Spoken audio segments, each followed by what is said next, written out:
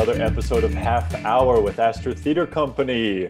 I am joined today by, it's a special guest of someone who is not from Kansas City, but is an amazing artist and a dear friend of mine, the one and only Alec Funiciello. Hey. I really need to get like my reggae horn, like. Yeah. I was just thinking, like, I watch so many of those streamers who have that stuff all set up. I was waiting for it. I'm working on it. Yeah, once we get sponsored by like Chewy or something, that'll be. Alec, what's up? What you been up to? Oh man, not much. Went to the grocery store today, Sick. but enjoying the new change of weather, the LA weather.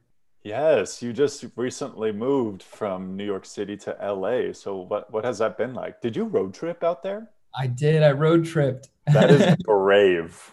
Yeah, my girlfriend Evelyn and we took a 28-day road trip starting in Syracuse, New York, worked our way all the way down south to Louisiana and cut straight across Texas, cut back up, and then we got here to LA.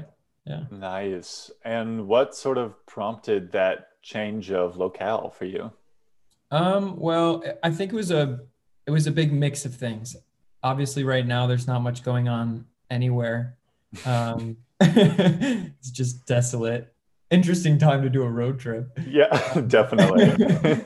Yeah, but I think I'm an actor, as you know. Theater was kind of my main game in New York, but I also dabbled in film and television a bit in New York. But I was seemingly always floating towards theater. And I think that once this pandemic hit and we lost our jobs in the theater world, and we were up in Syracuse, New York, and took a little time to like sit down and think about what I want to see moving forward.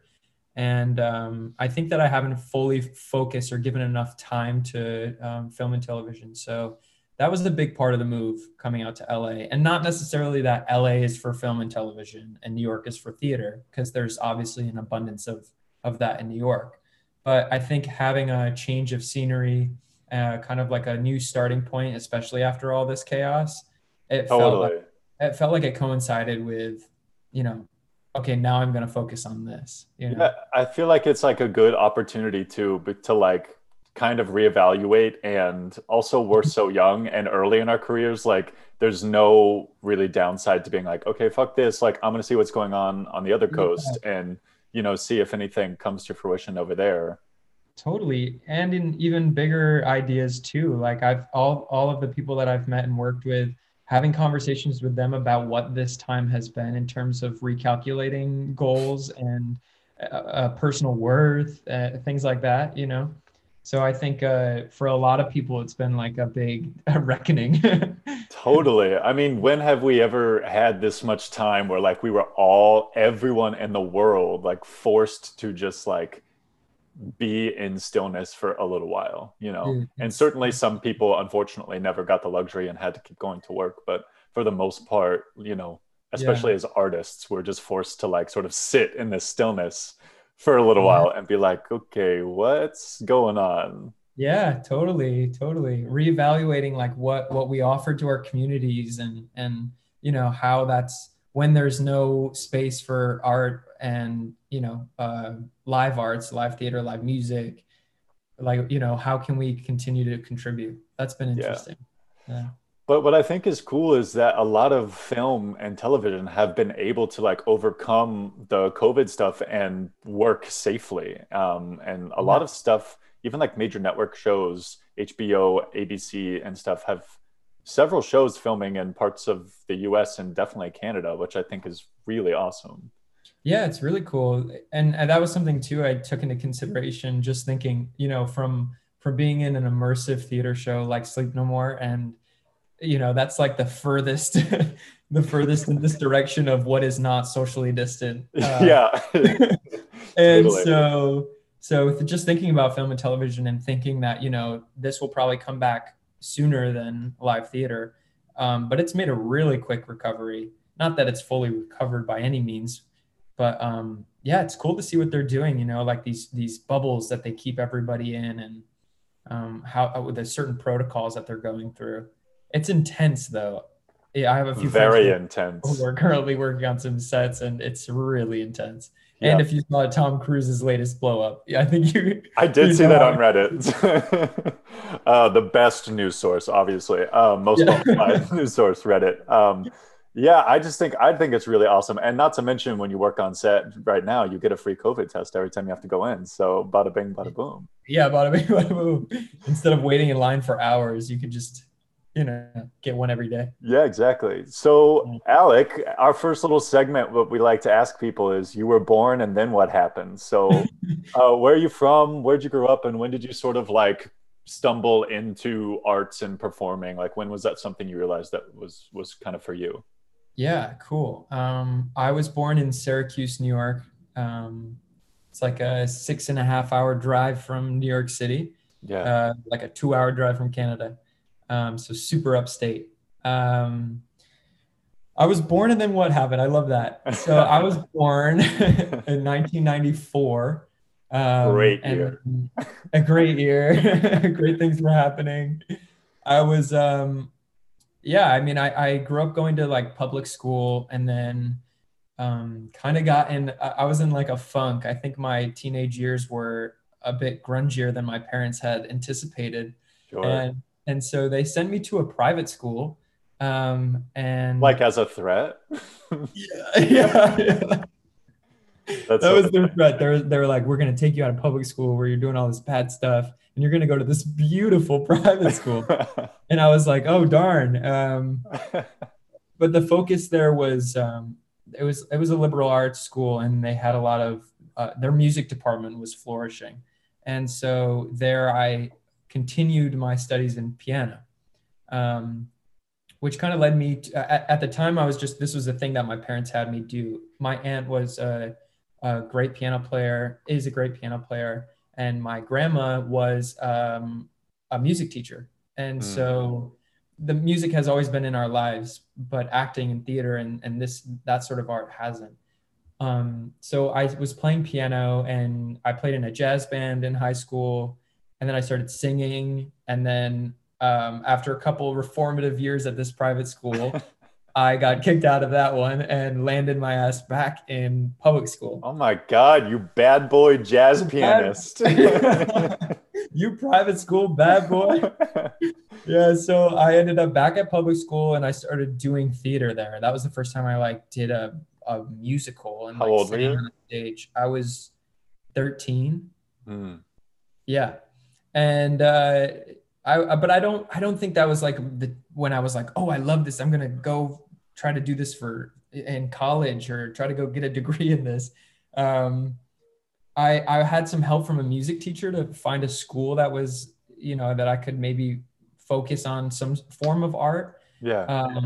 And then as I became a senior in college, I was doing it more frequently, and I was doing it outside of the high school. And so that's when it started to become a thing of, oh, maybe I will go to school for this. But that was a confusing process too, because no one in my area had any knowledge or education on what does it mean to follow a career in the arts. Right. Everybody in Syracuse, New York, it was, you're going to go follow your dreams and try to make it big. And that's what it was that was how it was talked up to me. So it quickly became a very big thing where I was going to go to school for acting. I was going to go get my Bachelor of the Arts in acting so that I could go make it big, Right. Was there Um, like not a lot of like folks who could offer you like insight into like this is what it's like to audition for college programs and like whatever?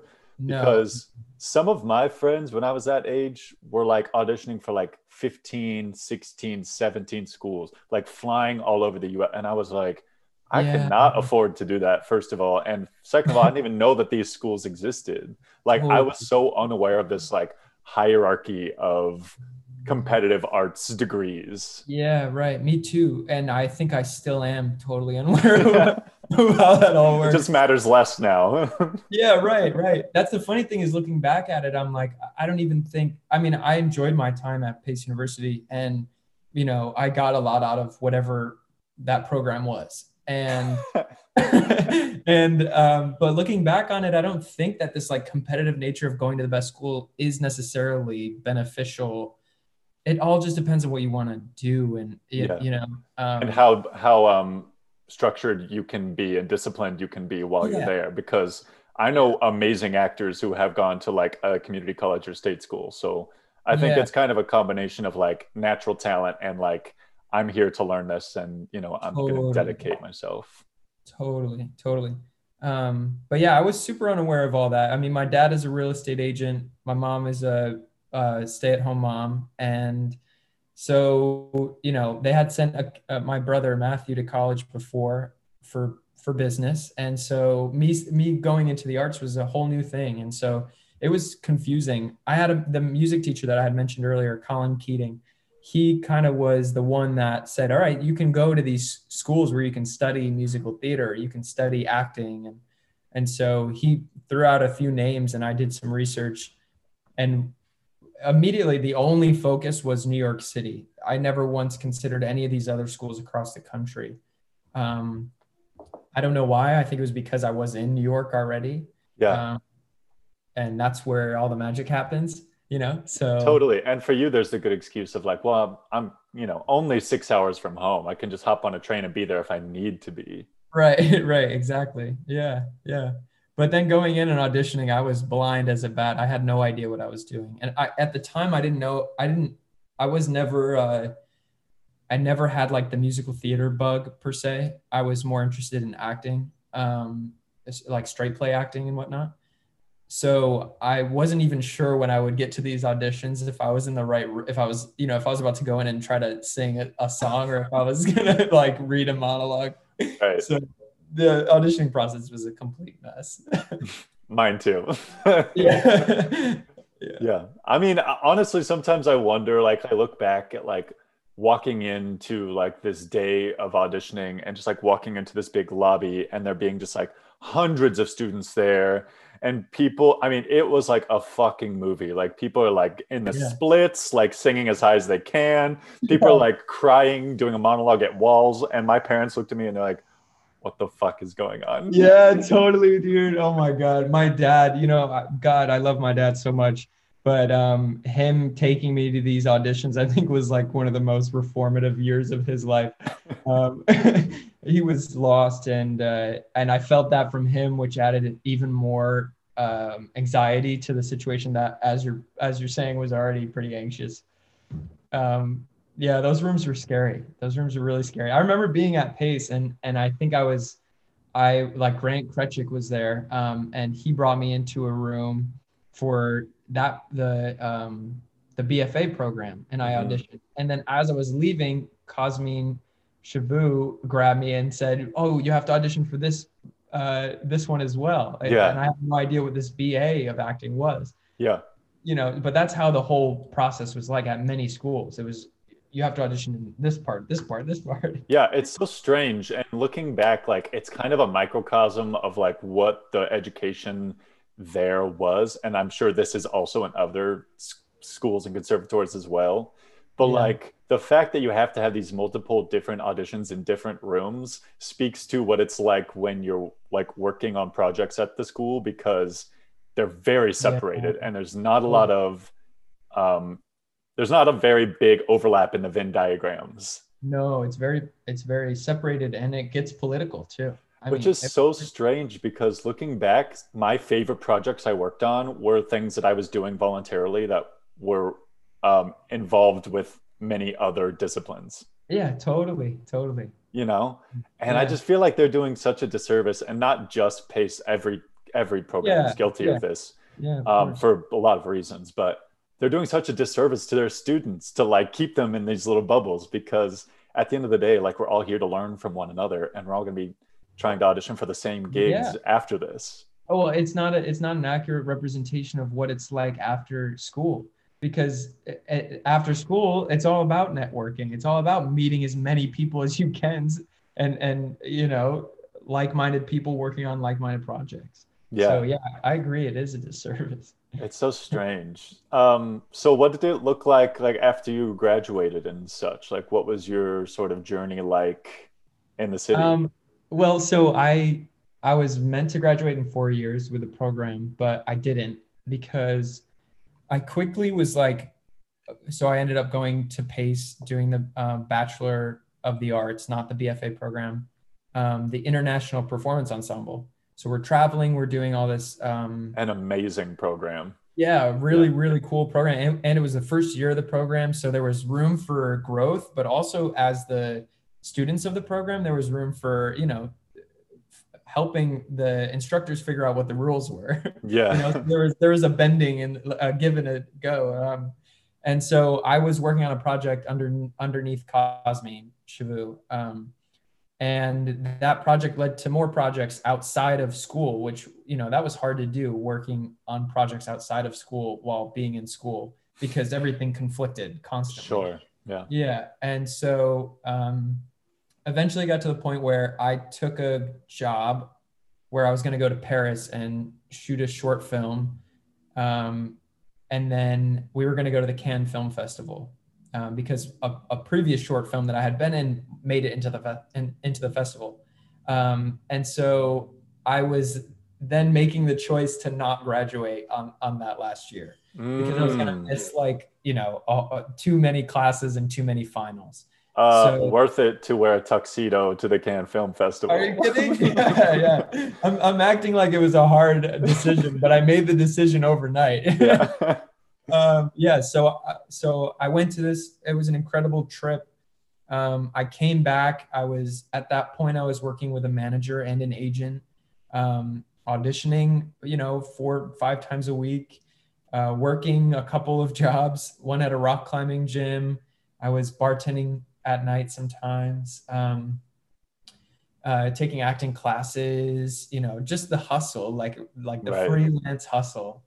And then I decided I was going to finish school, because I figured it would be nice to just have that nail in the coffin on the degree. Right. So I did some online courses to get myself that final degree. And around that time is when I booked Romeo and Juliet at a black box theater at Lincoln Center. And that was a really cool experience. And I met a ton of people in the immersive theater world through that show. And that's how I ended up landing at Sleep No More. Yeah. Yeah. And then it kind of rode that Sleep No More wave and for a few years. And that's where it brings us to today. Yeah. It's so wild. And it's funny that you're like sort of pursuing this interest in film and stuff over on the West Coast, because Sleep No More is such a cinematic experience. And I imagine that learning how to like be that, I don't want to say small, but like nuanced and controlled, definitely like sort of lends itself to film acting, because you sometimes are just in a room with 1 or 2 people. Yeah, exactly. Yeah.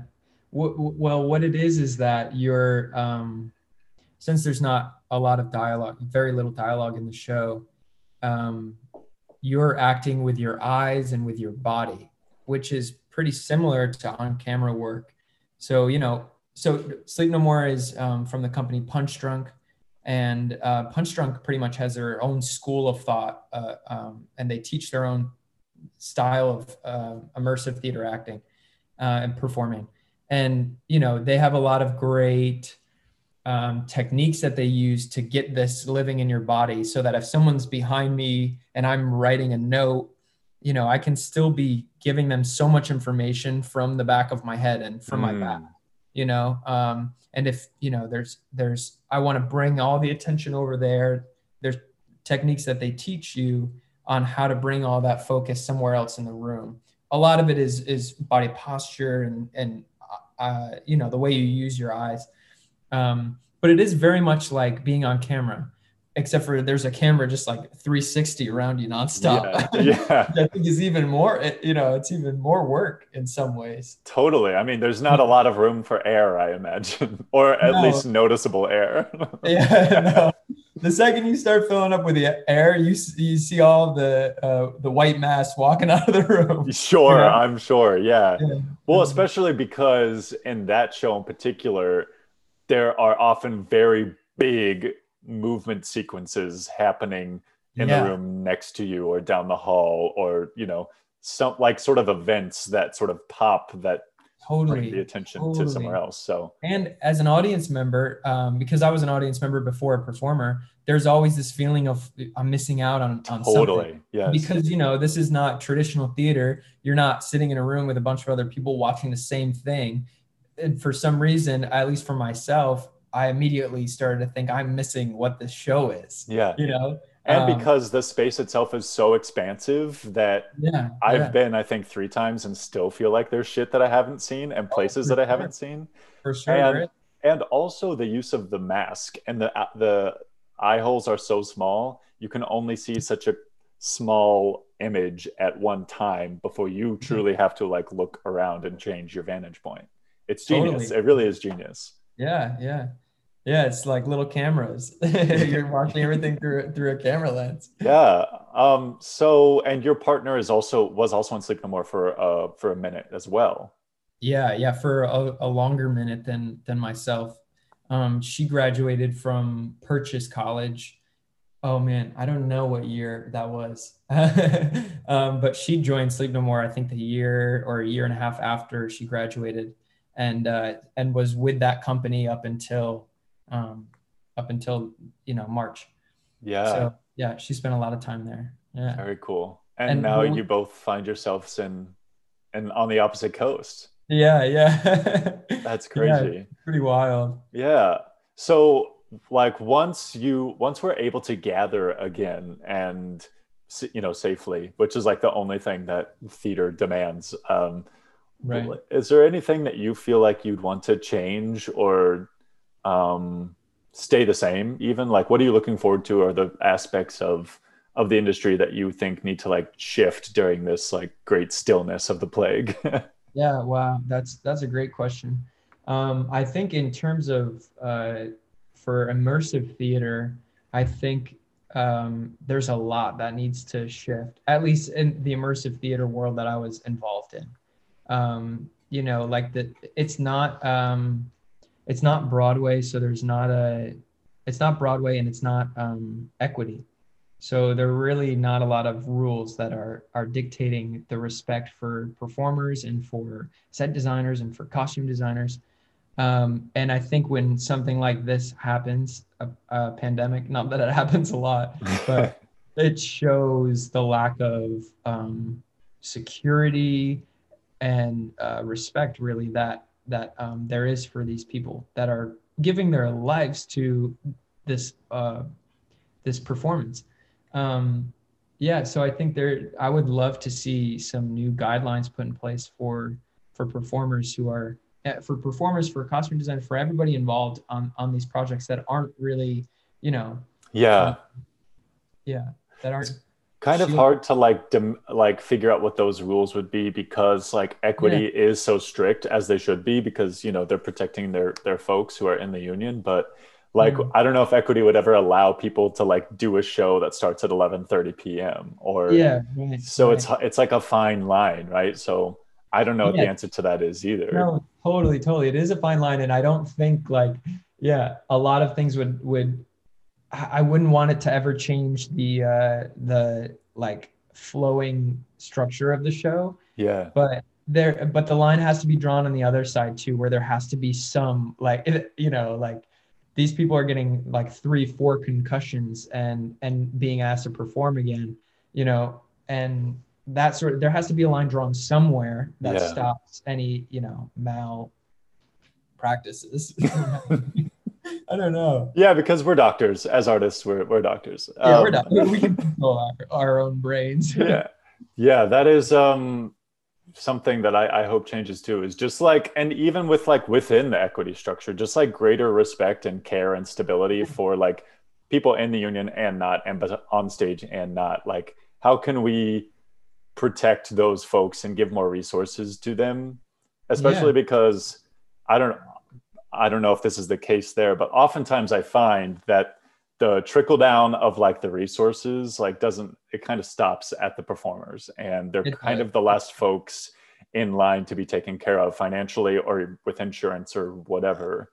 And Totally. oftentimes the artistic directors of these companies or the whatever are making exuberant amounts of money that could really be allocated elsewhere to like make for a happier and more stable company. Yeah, totally. And I think in doing that, you like look at the talent no longer as the talent as like, you know, fellow colleagues, which takes like the arts as an industry, and I think it raises the level of it. You know, Yeah. like in other places of the world, the arts aren't looked at the same way they are here in the United States. There's so much more respect. There are statues of poets and statues of acting professors, and you know, so I think like that won't happen until we start respecting it at a base level.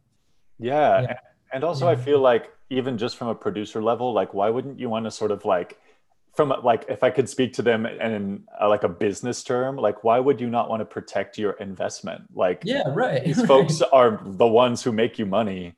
So Yeah, you need to yeah. like take care of them like physically Yeah, to make sure totally. that they can continue to like bolster your, you know, your return, I Yeah. guess. Yeah. Um, I guess that kind of goes into a whole nother topic of like arts for profit or not for profit. And Right. in Right. this country, there isn't a lot of like government support for arts, you know, the way There's that there is in other countries. It's such a part of the culture and the identity and the fabric. But right. in the Right. US, it's not really. Yeah, well, because I mean, yeah, it's not. And I think it has to do with like the US finding their own culture or what their culture is, you know, it's all just stolen culture. So Woo, yeah, amen. well, so I think it's hard for this country to be able to say, yeah, let's funnel all this money into this because it's our culture. Because you know, Yeah. at some level, it's not their culture. Right. And also, I think it's hard for folks in the US who are like higher up or have the resources to funnel into the arts to like be like, well, you probably won't get a return on this because like theater and most arts don't make a lot of money, but Yeah, they right. are like incredibly vital to like Yeah, mental health and communities coming together. And if you kind of like help support and bolster those communities, then like that could kind of prevent a lot of other problems that you may encounter down the road, you know? yeah, for sure, for sure. Yeah. Well, so once we're able to gather again, what is there anything else that you feel like you would like to see, or anything in particular that you like miss and like really are wanting to experience again? Oh man, I saw a post of just like it was like somebody had pointed their phone down at the ground level of a movie theater, inside of a movie theater, and it just said, I miss this feeling. And Mm, so just to sit in a movie theater, you know, I didn't realize how much I missed that. And the same thing goes for like the 10 minutes before a play starts or 10 minutes before a musical starts. That feeling I miss a ton from being an audience member and from being a performer. yeah, Obviously the excitement of being a performer, I miss that a little more, but just to be like in a rotating like to be back in that community where people are talking about things that are going up in different places, and um, you know, seeing all the immense amount of art being produced in the community that you're in, I miss that. So yeah, I mean, when things open back up, I'm gonna go sit down and watch a movie, and you know, go to the local theater and watch yeah. something. See it Yeah, all for sure. I feel yeah, like people are going to be super hungry for all of that. You know, I think as we see from rising COVID cases, people yeah, are right. just dying to like gather and be together, Yeah, which I try to look at in a positive light to be like, you know, humans real as politicized and like, you know, crazy as things are right now. At the yeah, base of that, I take as humans really are longing to be together right now and to like share experiences and to come totally. together. And I think that oh man, it's a really interesting time too. Like once all these guidelines are lifted and people are creating freely again, um, there is so much going on right now to pull from. And you know, I don't want to see like a theater and film about being stuck in quarantine, or like, you know, a pandemic play. Yeah. Like there are some serious things that need to be talked about and addressed in this country right now. You Hmm. know, so I think for a lot of people, it's a time to be listening rather than creating, as hard as that's going to be. Totally. um yeah, but you know, and for others, I think this is a really a huge time to discuss some of the stuff that we haven't really been able to discuss. We've been all locked up, and a lot of it has been shown on social media. You know, everybody's screaming on social media, and that's great. But yeah, when people can start putting work out there again, yeah, I'm just excited to see what that is, and to be a part of that. Yeah, I think it's such a gift. I mean, not in the way that I would have wanted, but this gift of time that we have been forced to sit with. Yeah. I honestly don't know if like a lot of these conversations would even be happening if we weren't Right. forced to be sitting and like scrolling through Instagram for, you know what I mean? Yeah. You'd be like forced to reckon with these things and also have the time to sit down and try to do some of our own education and learning about them. I don't know if that would Yeah. have happened without this pandemic and being, forced to be still for so long. Totally. And the conversations that has come out of this, like I wouldn't have been sitting in my parents' living room talking to them about why people are, fighting for the rights of Black people right now, like, and what that means and why, I wouldn't have been there, it might've been a phone call. It would have been something, but yeah. And for all like this community of artists that I keep talking about, for the better part, it's dispersed. Like when we were traveling through, we were in North Carolina and we saw some friends who are artists who are now in North Carolina making work or creating a new community. Yeah. And then we were in Houston, Texas, and there's, friends from Sleep No More in Houston, Texas that are making work and making a community. And that's really important too. And I don't think that necessarily would have happened either. I agree. This kind of mass exodus from from huge arts hubs, because there's no work, first of all, and because it's fucking expensive to live there. Yeah. But also, I think it's like something I've been grappling with is like, why hasn't my focus been on like smaller communities? Like, and ultimately, that speaks of like what we think of them and like how we view their worth, right? Is it worth my work or my time and energy to produce something in a community if no one in New York or LA or Chicago is going to recognize that on my resume? Right. Like a couple of years ago, probably not.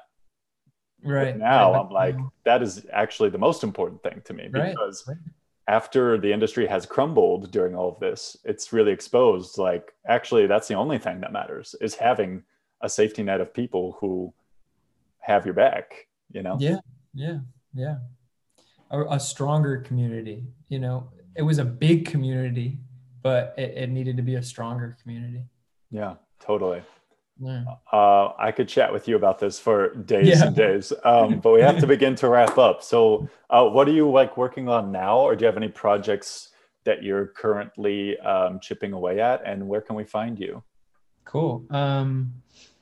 Right now, I mean, I have really, really indulged in the reckoning aspect of this pandemic, coming from performing 5-6 days a week to not performing at all. At first was really scary and it felt like I was doing something wrong. But after a couple months, I decided to lean into it and enjoy the time that it allowed me to reconsider my personal worth. And so I haven't been doing too many creative ventures that are public right now. A lot of it has been internal. But I'm coming back around and I'm ready to get back out there and share the love. But I've recently been selling solar panels to private and public people. No way. I know this is probably really off topic and you can cut this out later, but no, I love it. I just want to tell you. We're actually going to open the episode with this.